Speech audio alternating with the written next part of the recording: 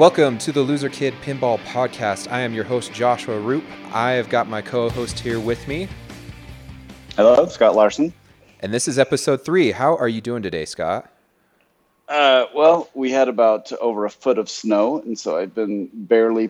we have a big, long driveway, so I spent about an hour just trying to carve a small road so I can get to and from my garage. But other than that, it's pretty good. I know what you mean. I've been shoveling my driveway. I shoveled it this morning, then for lunch, and then for dinner. So it's been pretty crazy with the snowfall that we've been having lately. So yeah. Well, we're in the middle of a drought, so that's probably good. Yeah, it's probably good. Well, I was planning on being up there for the tournament on Saturday because they're doing the Munsters release party, and they're going to be giving away the stuff for the Stern Army. But with the weather the way it is and them having avalanches on the highway up to there, I don't think I'll be making it. Yeah, it'd be kind of awkward. I would love to go there, but I have my work party, so I can't make it. It's kind of a terrible time to do a party. I mean, but how could they have guessed that we were going to have like the polar vortex in the east and then, 10 inches, 12 inches of snow in the west? So, yeah, well, someone will get a cool translate and maybe I'll buy it from them. Yeah. Hey, so I've been listening to a lot of podcasts lately, and I've been listening to the Ben Heck stuff, but I wanted to talk about the 2 titles he was talking about. Monty Python, which I grew up with. I love Monty Python, the Holy Grail. And they also talked about an Evil Dead movie. What are your thoughts? So, Monty Python came out in 1975, okay? Okay.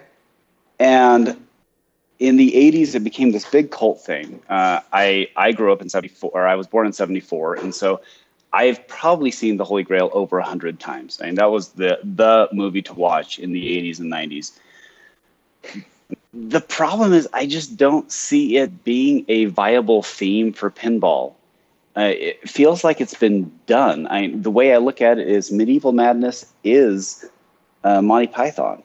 That's really the vibe that they're going for. So I really see no benefit for making a Monty Python game when it feels like you almost already have one. I totally agree. Oh, I totally agree. I mean, looking at Medieval Madness, you got the French guy that's harassing you, just like the French guy in the castle.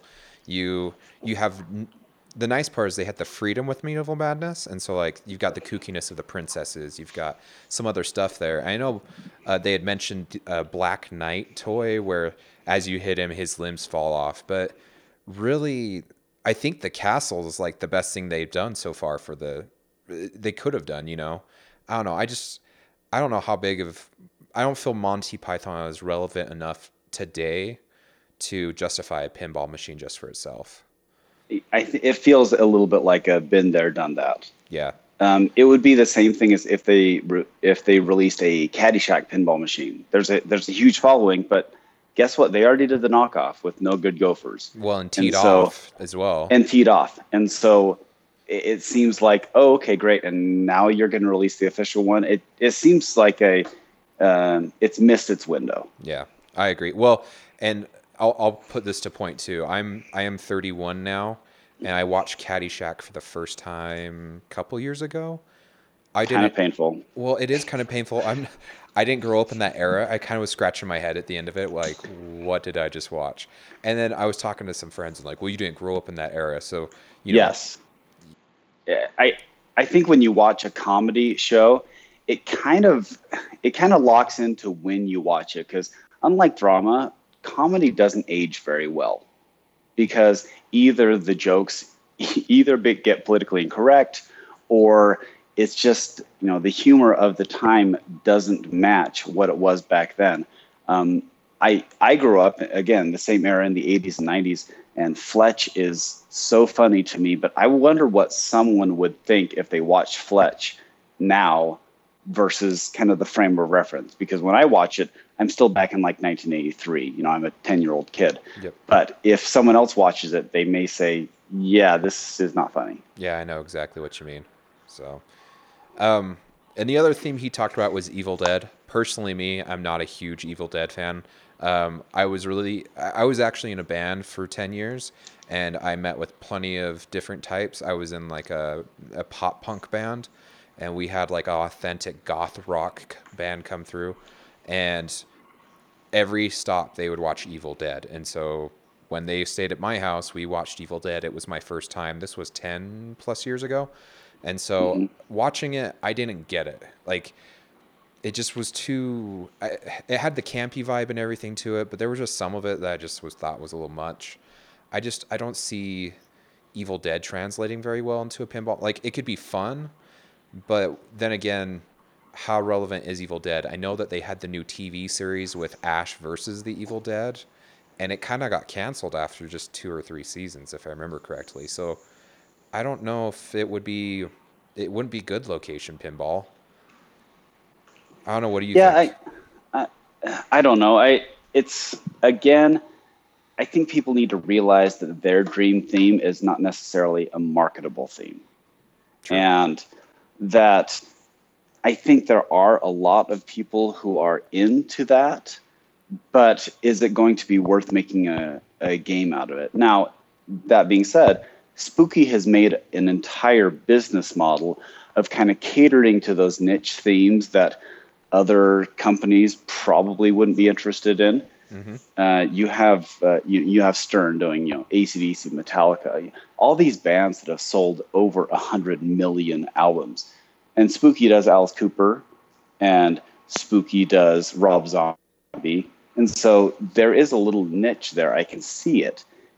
However, it's one of those things that I have no interest in. Yeah, true. But I'm also not the only demographic out there, so maybe there is something, but I would really want to do some market research before I did a pinball machine with all that effort and then find out no one wants it. Yeah. Well, and there could be some really cool stuff. I mean, the one of the biggest themes of Evil Dead was kind of the basement and the book, and so it'd be kind of cool to see them do like a basement theme with it. But I don't know if Spooky's in that place just yet to be, I don't know, doing levels of that depth of a pinball machine, and I could be entirely wrong. Maybe making a lower playfield isn't as that big of a deal. So I think making a fun lower playfield is that big of a deal. Or yeah. if you're gonna have Congo where you just have Amy like punching the ball back and forth, Oh, come you on, know, button mashing's always fun, I right? hey, trust me, I grew up in the '80s. Button mashing is all the rage. You But know it. yes, yeah, yeah. So I just don't know if that's something that would really be marketable. However, I know that there's a huge cult following, and every time they they do one of those fan conferences, he always comes and he has a big following. And so it could be just one of those things where I'm not the demographic, so I don't get it. There probably is a demographic out there that could get it. Well, I think Munsters is a good example because there's a lot of younger generation in pinball Hmm. right now. Munsters as a theme doesn't speak to me, but after seeing the pinball machine, I wouldn't mind putting a couple plays on it. I don't know if I'd necessarily buy it out of the box, but I mean, it's definitely, you do it right. I think a theme doesn't become a hindrance. It becomes maybe just some side art for people that not aren't necessarily into that theme. So, It seems interesting. Basically, there's a reason why certain games sell the way they do it, and it's because they have the right theme with the game. yep. If you had Lord of the Rings, the pinball machine, but it was, I don't know, Buffy the Vampire Slayer or Hello Kitty Island Adventure or something, it probably wouldn't have that mesh of people being interested in buying it. I mean, I said on my last episode, I bought my first pinball machine based on theme alone. It was Simpsons. Yep. And I saw it and I said, yeah, that sounds fun. So, Well, that's why I bought uh, my first pinball machine, and it was a Gottlieb Spider Man. I like Spider Man. yeah, So, I would upgrade to the Stern one if I were you. I know, yeah. I think it's just challenging. And that's the magic in trying to find what works. So, Evil Dead and Medieval Madness, they really wouldn't be big sellers for me. Yeah. I I agree. Well, moving on, you've heard the new Stern this new Stern stuff, right? The James Bond pin coming out. Yeah, and I'm sorry, it feels the same thing. From Doctor No all the way up. Yes. How long have we had this theme kicking around? I mean, it feels like Jaws 55 at this point. And they basically had to reinvent James Bond when the Bourne Identity movies came out because they made him look so unbelievably dated with the Roger Moore James Bond. And even the Pierce Brosnan one. It just feels like that's something of a different era. I just don't know if there's a market for it. Maybe there is. Well, and here's the interesting part. Daniel Craig, the current James Bond, actually blamed Mike Myers along with Austin Powers for ruining the James Bond franchise, for making fun of James Bond and making it too silly and that no one could take James Bond seriously anymore. Well, he's right. It's true. Yeah. The reason why Austin Powers is so funny is because it points out how ridiculous all these things are. Oh yeah. But also, James Bond really was. It's such a dated theme. You have this playboy spy guy from the 60s, which, yeah, in 60s America, all those things he does may seem kind of cool, but it seems really dated and very tone deaf in today's America. True. Yeah. Well, and the other concern that I had, I don't know if you played the N64 GoldenEye, but they remade that a decade later for the Wii, and then which subsequently went on to be ported to the Xbox and the PlayStation. But when they updated it, I mean, Pierce Brosnan was the James Bond of GoldenEye. Well, when they updated it, I don't know what kind of agreement they have, but Daniel Craig was put in place of Pierce Brosnan. So I don't know if you made a James Bond pin today, if it would then require that you have only Daniel Craig on there. I don't know if they'd be able to have the back catalog of all the other Bonds per se, because Bond's technically one guy, and so the face of Bond is the current Bond. I don't know. Yeah, I think it would be hard to do a retrospective. I think it would have to be kind of an era like the Daniel Craig James Bond movies. I don't think you could do all of the James Bond movies because it just doesn't work. Oh, come on. It could be like Doctor Who and you can collect all the James Bonds. That would be fantastic. And if they had like a teleporter in there that goes back in time. Yeah, because that's in Actually, the James Bond's movies. There was a really interesting like fan theory about James Bond though that I really liked. However, they kind of undermined it with what was the one where M died? It was the last. Okay, this is my confession. I've honestly never seen a James Bond movie all the way through. I saw I saw a little bit of GoldenEye, and then I've seen I think all of Casino Royale, and really the only thing I remember from Casino Royale is where they strip him naked and they're beating him with like a ball, and I'm like, what the crap is this? Yes, yeah, that's cringeworthy. The Casino Royale was them trying to be the Bourne Identity movies. Yeah. With the actually, I think GoldenEye is a great James Bond movie because it still captures that I'm a spy, but it's not too out of it. Yeah.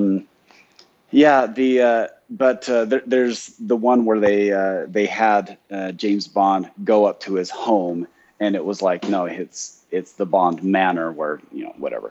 And I thought the fan theory that I thought was really interesting, where they said James Bond is it's an alias. It's not really the person, so that's why it can be different people as it goes through time. Yeah. But they kind of shot that down, which I thought was kind of sad. But it seems like a dated theme. I just don't see.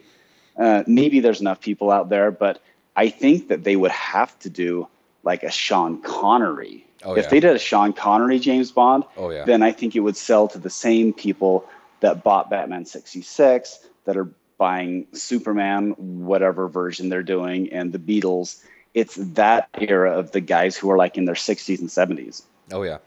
Well, the guys that grew up with it, it's that nostalgia that speaks to them. And I think there is a market for James Bond, but I think it's also the same market as, like you're saying, Munsters, Batman 66.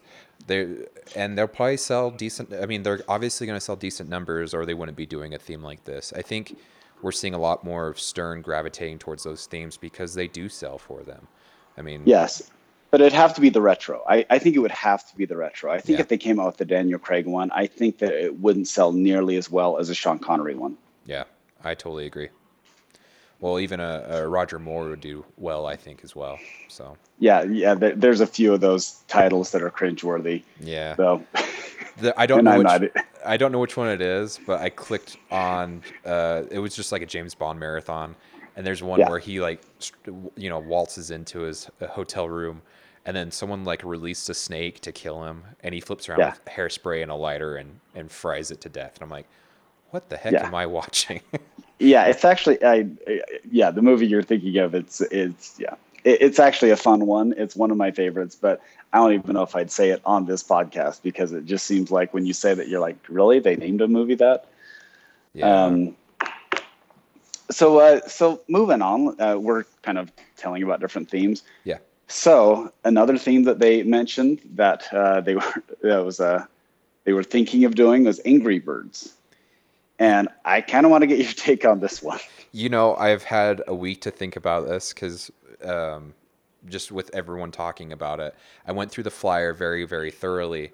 At first glance, I thought, for a game of this, I wouldn't say caliber, the presentation of it, I thought, the towers are really cool. I love how they spin.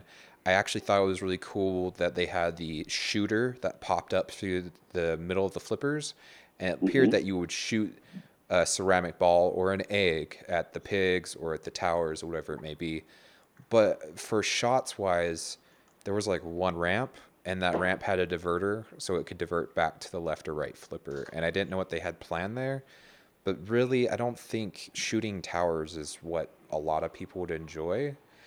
It might be a good nickel arcade style pinball machine because kids are all about like Fruit Ninja and Angry Birds and all those titles. And so I could see if it was like a redemption machine, maybe doing Yes. really well inside of a Nickel Mania. But other than that, I don't see it going anywhere. So Yeah, and I think you hit the nail on the head. Is having 5 bash toys doesn't work for a pinball machine, but it would work for a ticket redemption game. yeah. And so I think if you had, which is basically kiddie gambling, right? Yep. Because that's what the kids do. Um, I Here's my thing: when I hear something like Angry Birds, think of all the games that they have tried to repurpose into a pinball machine. Yeah. And it always seems to not work.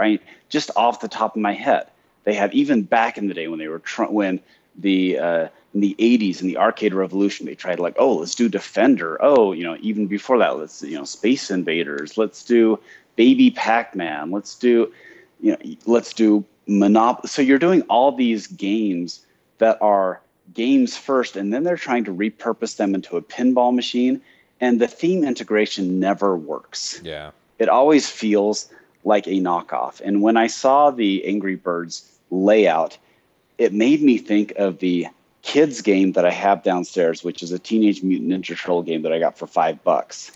That is something you buy at Toys R Us or Walmart for $40. Yeah. And that's kind of the vibe I got from it. I look at that and I say, I just don't see me ever really wanting to do this. Well, and the other interesting part too is Highway supposedly had planned that there would be a pro and a premium, and on the premium, the whole play field would be essentially like a P3 system where the whole play field's like the TV screen. Yeah. But I don't know.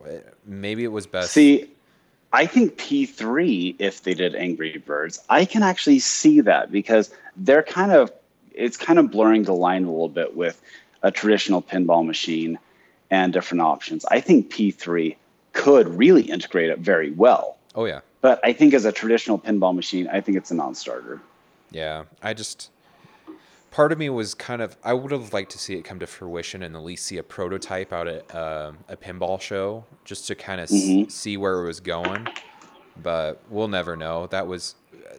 What intrigues me is I want to know how Jeff gets this information because this has obviously been around for years now. When they pitched the idea, Angry Birds was big, 5-10 years ago? Sure. So, I mean, Highway wasn't around that long, but even at 5 years ago, it makes you wonder, A, how he gets this information, and B, why it got kept quiet so long. So, well, I don't know. I bet there's a lot of these brainstorming sessions and maybe some arrested development sessions that we probably never hear of. yeah. Yeah, I don't know. It's the same type of thing. Also, when you're trying to capitalize on a gimmick, are they going to do a Flappy Birds pinball machine next? Yeah. Or, the Angry Birds movie came out basically like 2 years too late because people had already stopped playing Angry Birds. And so this is the challenge of having like video games from movies or something like that, where you're kind of trying to time that at the same time, but it just never really works because the movie's not done before the release. They don't have enough time to say, okay, here's the complete movie. Now take 2 years and make a pinball machine. Yeah. Well, and the other thing too is we haven't made a video game, or sorry, Pinball hasn't made a video game pinball machine since the 90s with what, Street Fighter 2 or the Mario games. Yeah, and And those were great. yeah, they were Okay, fantastic. again, just another thing that it's a gaming theme that does not translate to pinball. True. I think there are some gaming themes out there that would translate well, but I don't think mobile games are even in that realm whatsoever. I don't see us doing No. a PUBG or a Candy Crush pinball machine. I know there's some people out there who would love a Candy Crush, but I just Well, don't see it. okay, what those things work? Those things would work well for ticket redemption and slot machine. Yep. That's it. It's the gambling side of things that I think those theme integrations would work really well for. Even Angry Birds, you could probably use something like that. Oh yeah. But I just don't see it. Pinball, it translates more to movies in you're trying a theme, a story, chapters, end goals. It just doesn't seem to work with a lot of other games. Yeah. Well, and obviously, I mean, Angry Birds was licensing everything left and right. There was Angry Birds board games, and obviously there's a movie. These guys were probably pretty smart with their licensing, so whatever they saw in the pinball machine, probably Hmm. was a good idea that they backed off. So, Yeah, well, and the person running Highway. yeah. Well, we don't know what point this was pitched at. We don't know if That's true. Alien was a disaster yet at this point.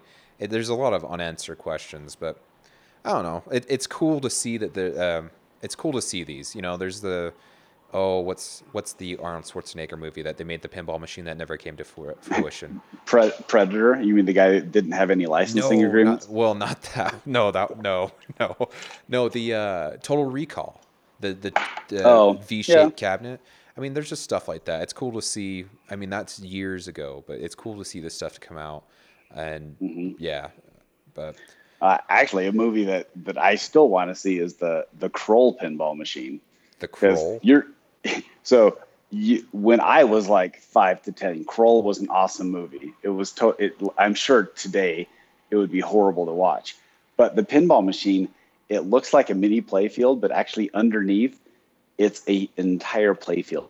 It's Okay. huge for a mini playfield, but the way they have it shrunk down in the viewing screen, I'm sure just that feature alone would have cost them way too much to mass produce. Oh yeah, But I have heard this that before. would have been interesting. I think Head to Head talked about it a couple episodes. It's Yeah, probably been 2 or 3 months, but yeah, they talked about it was like a magnifying glass, so that yeah, way you could see the whole playfield. yeah. So, no, that would be cool. I would like to see that one. But, Hmm. well, I know that you and I have been talking for the last couple weeks about maybe theming our podcast, and so we wanted to talk about game rooms. Where else to start but a home game room when you're talking about pinball machines, right? Absolutely. So, how did you start your game room? You know what? My game room is still a work in progress. I have started picking. I I have the games, but right now I don't have a theme. Um, I would love to get my friend on though, and he has what looks like an amazing themed room downstairs. He painted his entire ceiling as a Pac-Man, and then on the walls he has Mario. Okay. And so I look at that, and this is aspirational to me. Like I don't even know what I could possibly do. But what I think though is you need to start with what do you want your room to be? Okay. Yeah. Because for me, a game room is kind of an escape in that, hey, there's so much stuff we're dealing with in real life. And this is kind of a way of escaping and getting to this has nothing to do with with politics, religion, with anything else that's going on in life. And this is just going back to being that 12-year-old kid and hey, we're having fun. So that's the main question I would ask is what kind of vibe do you want your game room to have? What have you done for your game room? Honestly, my game room is my garage, Yeah. and it's unpainted walls. It's band posters. There's not really much to it. I guess I really haven't thought much about having a game room. But again, we're trying to sell our home and buy a new home, and the new home would Mm-hmm. hopefully the new home we're looking at I can turn into a game room. I think I would want to theme it around my favorite pinball machines. Maybe because Attack from Mars, Monster Bash, Medieval Madness. I really love the Bally Williams stuff, which is funny for me to say because I didn't grow up in the '90s era with pinball machines. But that's kind of Mm-hmm. what I gravitate towards too. Maybe it's because of my level of gameplay that I can play towards, but I Mm-hmm. feel a satisfaction of completing the wizard modes on those ballys. I feel like they're obtainable for my level. And so I would like to do something like that. When I first got into pinball, I was trying to do like a soccer theme because my first pinball machine, well, my second pinball machine was World Cup Soccer. I got it was World Cup Soccer of 2014, if I remember correctly. And so I bought the World Cup Soccer ball. I did some other stuff, but it didn't really mesh very well. And so I think the problem is how do you theme a game room when like stuff you were talking about like Mario and Pac-Man don't necessarily mesh with pinball machines because I don't strictly want just pinball machines, but I don't Sure. see. I'm one of those guys that would love to have a four-player arcade that had like a 60 a one or 1,001, and then that Yeah. way I didn't have to fill up the whole game room with just arcade machines. I don't know. I just think it'd be hard to theme unless if your themes were like superheroes. I mean, there's tons of superhero pinball Sure. machines. That'd be a good Yeah. one. Bands. I mean, there's plenty of band ones. Heck, I guess you could even go retro at this point. You could kind of section them off if you wanted to. Did you see on Facebook? I don't know. This is going around a couple months ago, but there was a gentleman that when you pressed a certain button on his Tron arcade machine in the downstairs living room, the whole wall would move, and then when you Oh, walked, really? yeah, when you Yeah. walked in there, it had like Medieval Madness. It had Attack from Mars. Yeah. I have seen that, and I look at that and say that is a very motivated person to have a Disneyland style themed arcade.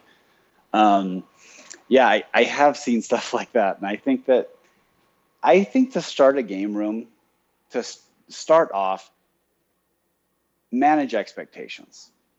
And so start off with a focus piece of, hey, this is a fun thing that it's not serious, but it has to do with gaming. So whether or not it's pinballs or arcade games or whatever your passion is, and have a way of just tying that in. Some good ways, like I bought a Mario, a life size Mario that's about 3 feet tall that I I bought from some guy who used to run a video game store, and he had it for the Nintendo 64 release party, and he's kept it around all these years. So I bought it used, and it just makes me smile every time I see it. That thing is pretty cool. Every time we go over Yeah, there, like whenever you have tournament nights at your home, we're like, how do we still hit that without him seeing? yeah, I mean, no, absolutely. Everybody says, even Jeff Rivera said that if I ever sell it, that he wants to buy it. So and Jeff is the um, Nintendo guy. His yes, basement no, is I Nintendo. yeah, I But told him he gets first dibs.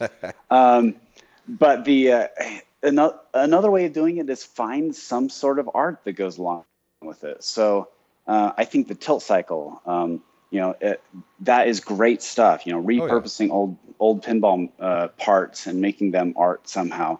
I have another friend who he put lights, those programmable lights in his ceiling, and so he can turn them on to whatever color.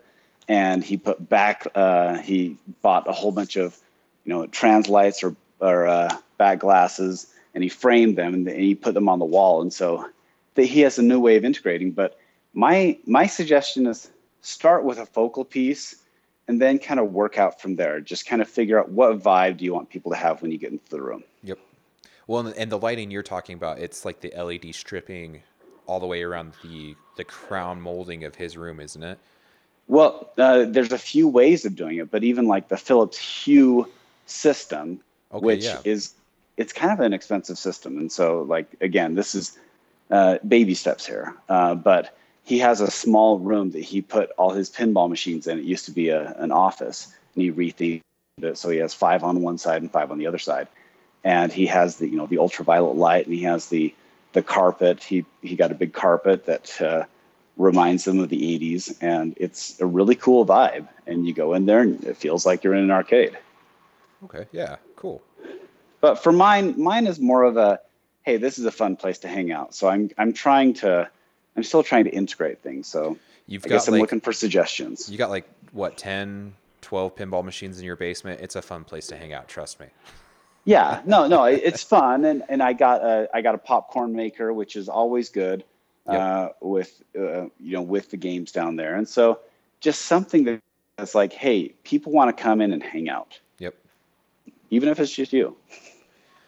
How did you start buying your pinball machines? I guess where did you start looking for them? So mine was kind of haphazard. I really wasn't into pinball before I bought my first pinball machine.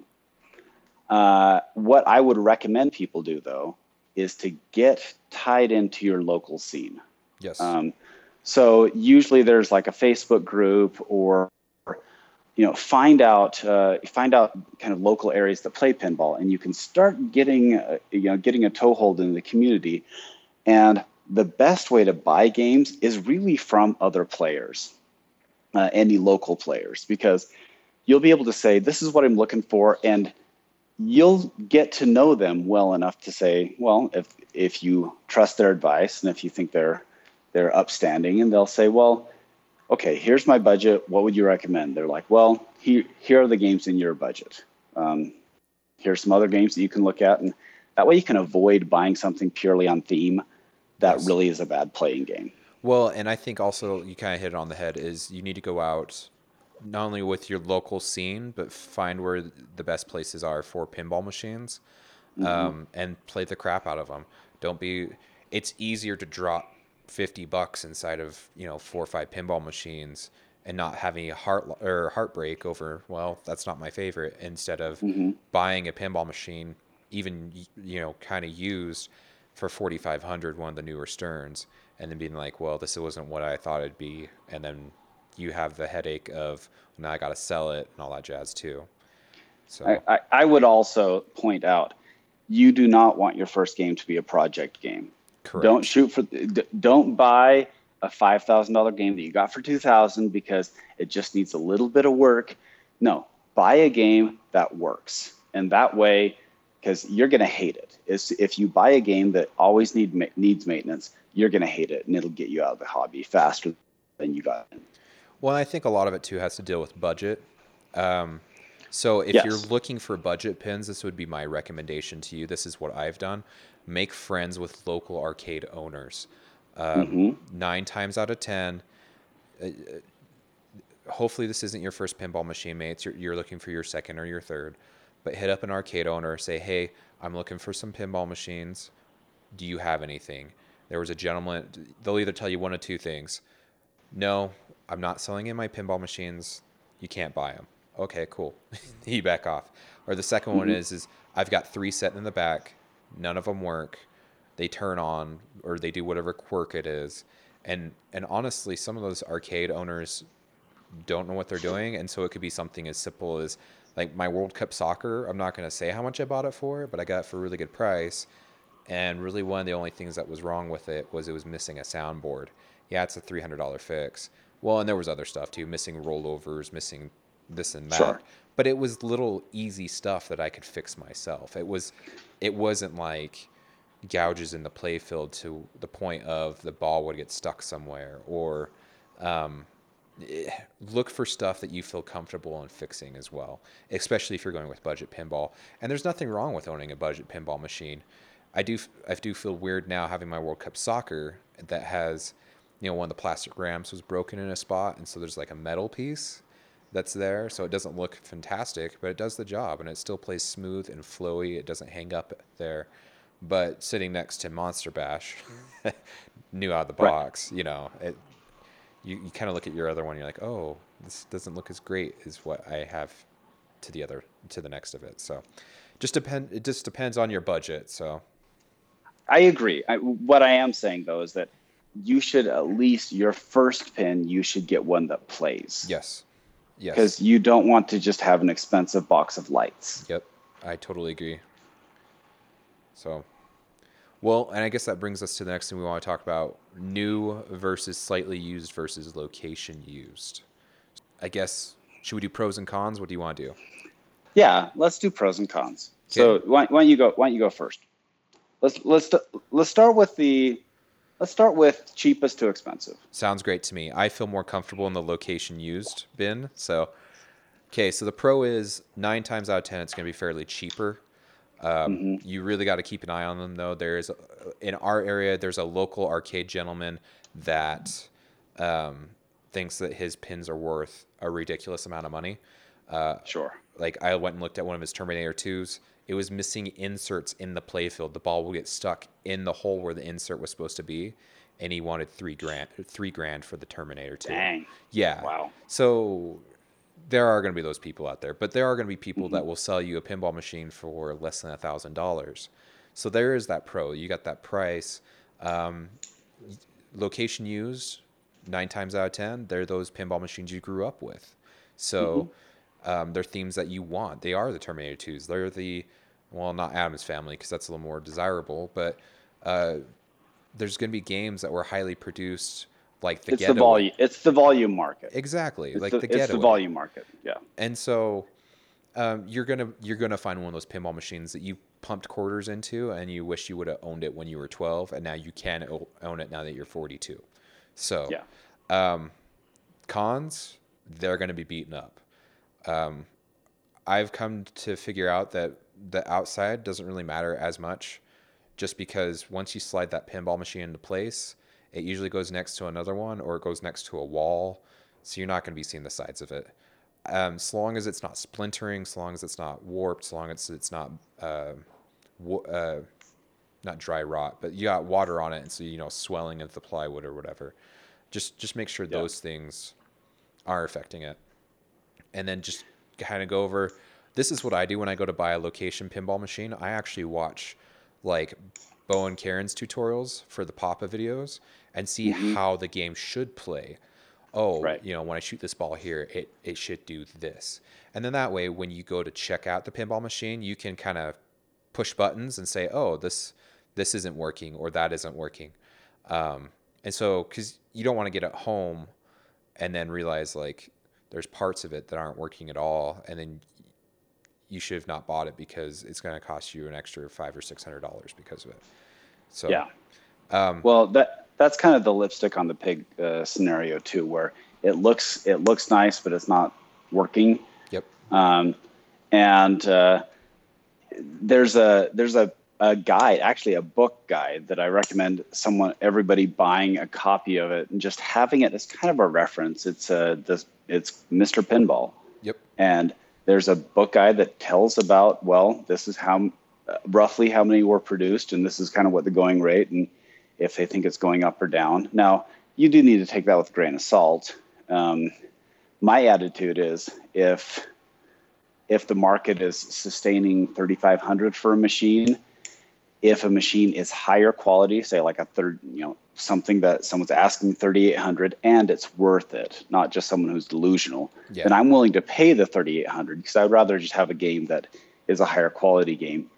But if you can find a game that is, well, at least you need to know the going rate and then kind of guesstimate how much work you'd have to put into it.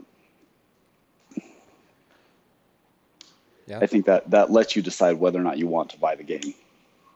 yeah. I agree. Well, I think that pretty much covers it for location used. What are your thoughts on slightly used? I am a huge fan of the home use only market. People who have bought them and have had them for a while and they're just ready to move on. My Simpsons is, I don't think you could find a nicer Simpsons. I think it was just a family who bought it and put it downstairs and probably had less than 50 plays on it. And so and my Spider-Man is basically the same way, where it's, I bought it from a family who they had moved on and they hadn't played it in years. And it still looks like it was new in box, able to get it for a decent price. The nice thing about it is you're saving on shipping. Especially if you're buying it local, you're saving on shipping. You're saving on tax. And you're probably getting maybe $1,000 to $1,500 off, depending on what the market's going for. Yeah. But you get that, kind of that. It doesn't have the new car smell, but it still looks like a new car. Yep. So I think that's a great place. Now, the caution is you need to make sure that they at least have kept it in a place that's not, there's no warp in it, or the batteries that they forgot to change 20 years ago. Yep. And so you have acid wear on it. But I'm a big fan of that market because that's where I buy most of my games. Well, the thing I like about this market is if you're looking for a new pinball machine, like say a Guardians of the Galaxy, it's been out for about a year now. This is what I love about it is you got people that then see Munsters that come out and go, hey, that's what I want. I got to unload one because a lot of us can't. It's more of a room situation, or it could be money. But they say, I got to get rid of one. And they usually get rid of the one that they've played for the last 6 months. Now they're just sick of even looking at it. And so you can find Guardians of the Galaxy for like $4,500 now versus new in box is what, $58? And so... Yeah, 53 if you talk them down. But no, absolutely. But you're not paying for shipping. Yep. You're getting it, and yes, that's the thing that people forget about these limited markets. So even in like LEs, if you want LE, fine, and they're sold out, fine. I guarantee. Wait a year or wait 6 months, and someone who bought it is going to say, "Oh, well, the next LE is coming out. I need to sell this one." Yep, exactly. And there are some of us that hold on to them, but there are going to be a handful of people that will say, hey, it's time to let this Deadpool Pro go. And if you've been playing at your local barcade or your local arcade and you're loving it, it's worth the $4,500 or the $5,000 just to pick it up and take it home. So that's what I think so. That's what I like about Slightly Used. So I think that's the sweet spot, as long as you find the right seller and willing to kind of wait to find the right thing. And you have to figure out availability, though. So if you want to go out and buy a Black Knight 2000 home use only, you're probably not going to find one, at least very readily available. However, you can find something that is readily available. And if you're flexible and you don't have that one machine that you're hunting after, you can find something good. Yeah. Well, and I think also Slightly Used does fall into a kind of a specific category. Like you said, it's going to be hard to find like a Black Knight 2000. But I think those newer Sterns, anything in that last 5 years, Jersey Jacks, Wizard Odds, stuff like that. And the nice part too is with buying Slightly Used, you get all that feedback of, hey, this is what typically breaks on this pinball machine. So take a look and see if this is what's broken. So. Or this is a dog. You thought this was going to be a big seller, and it turned out to be not so big of a seller. So if you're a wrestling fan, go and pick up that WrestleMania LE or whatever it is. Exactly. So, well, let's move on to new.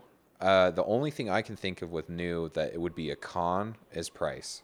And you're buying the car off the lot, so to speak, and you're going to have depreciation the second you drive it off the lot. There's no ifs, ands, or buts about that. But then again, you get the new car smell, right?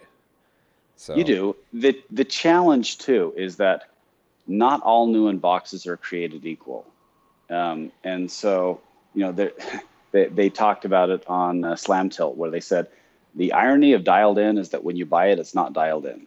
Yep. So you have to figure out how to basically how to make a machine work for you just right out of the box, because sometimes it doesn't, and sometimes there's recalls. I had to replace a ramp in my Attack from Mars LE, and I bought that new in box. Yeah. Or not a ramp, but an orbit thing. Okay. Yeah. But it's so there are little things like that where you are getting the new car, and you also don't know where the vulnerabilities are. Even if it's a brand new, a new game or a new old game, there's still going to be things that they're fine tuning, and that they are going to fix with time. Yep. Well, I guess that's what you got to outweigh is it worth it for me to buy brand new unbox? And especially Hmm. now that they've implemented the new tax code, so you can't buy over state lines without having to pay the tax for it. Right.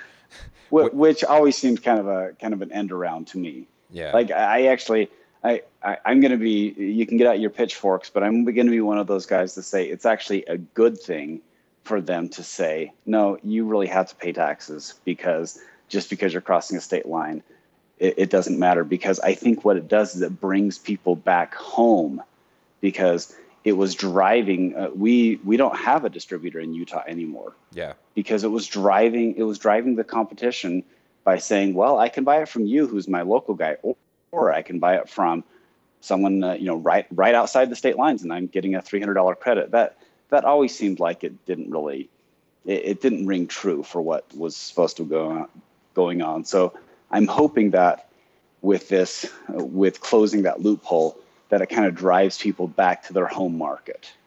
I think it might, but I think there's also a lot of loyalty there. I Yeah. don't know. But then again, $500 is $500. I mean, that's No, it is, and I think that kind of drives you back to the second, because you're not going to be able to on the secondary market, even if it's 50, let's just say 5,500 for a pro. yeah. If you buy that and you pay sales tax on it, you're not going to be able to sell it for 5,600. Yeah. Like, people don't do that. No, they don't. So, well, and I can't remember which podcast it was, but someone mentioned it could even become a bargaining chip. Um, hey, you're not paying tax now on this when you're buying it used. You're saving yourself that extra money on top. So, Yeah. so it'll be interesting to see how that works into everything. So, Yeah. No, I well, agree. so now you got your new pinball machines sitting in your basement, whether you bought location, whether you bought slightly used or you're new. What are your three machines in your game room that you've gravitated towards based on toys? You want to do your one and I'll do one and then we'll just kind of move back and forth like that.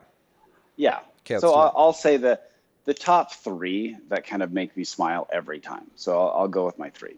So I love the Canon and Black Rose. Yes. Uh, the Canon is such a cool feature that it goes down underneath the playfield, and it rotates, and then you hit the button and it shoots out from underneath the playfield. Every time it does that, I smile, just because it's it's different. It's different than a lot of the games now have the same vibe, Yeah. where they have, a bash toy here, a bash toy there, but it just doesn't have the same sort of ingenuity, I guess, that the Canon does. So I love that every time. I agree. I wasn't a huge fan of Black Rose until I came Hmm. over to your house and actually got some playtime on it, and it is a fun pinball machine because of that. Now, So I will say I did find Tweak It though. So the when I first got the Black Rose, I didn't really like it as much, but I did a couple things that really changed things. One, I put Invisiglass on it, because that field is super dark anyway. yeah, And so finally I was able to see all the way up, and then I got the Penn Stadium lights in it, and it really changed the vibe of the game. So it felt like, oh, this is a modern game. It didn't feel like a game from the early '90s. yeah. So my first one I'm going to talk about, my first toy is Thing from Adam's Family. It's very satisfying once you get Greed lit up, and then you do the short plunge right into the scoop, and Thing gets rang up by the telephone right next to his box, and he comes out Hmm. and grabs that ball. It puts a smile on my face every time because it's such a cool idea that I guess in the grand scheme of things doesn't really add to the gameplay. I mean, it's really just a magnet grabbing a ball that diverts it somewhere else. But it's just really cool that that was one of the ideas that they had. They were that it adds to the actual world under glass, so to speak. And it's awesome. Every time I have someone come over, I'm like, you've got to get it in that scoop so you can see Thing grab the ball. And Yeah. so it's what people remember, and that's why it's one of my favorite toys. Yeah, I think it's part of the experience. It's part of something fun. Yeah. So, So my second one would be the Stern Pirates of the Caribbean, the ship. oh I yes. mean, the ship, you have you hit it, the sails go down, you hit it again, it starts rocking back and forth, and you hit it again, it sinks. And it's the only toy that I can think of that really has three different iterations of how you actually look at it. Hmm. And since I have a home market and I got a different, I got an airball diverter that I put down, so I was able to take the sneeze guard off it. It looks even better. Cool. So I love that, and everyone likes it. You know, it's like, hey, hit that ship. You'll see something really cool.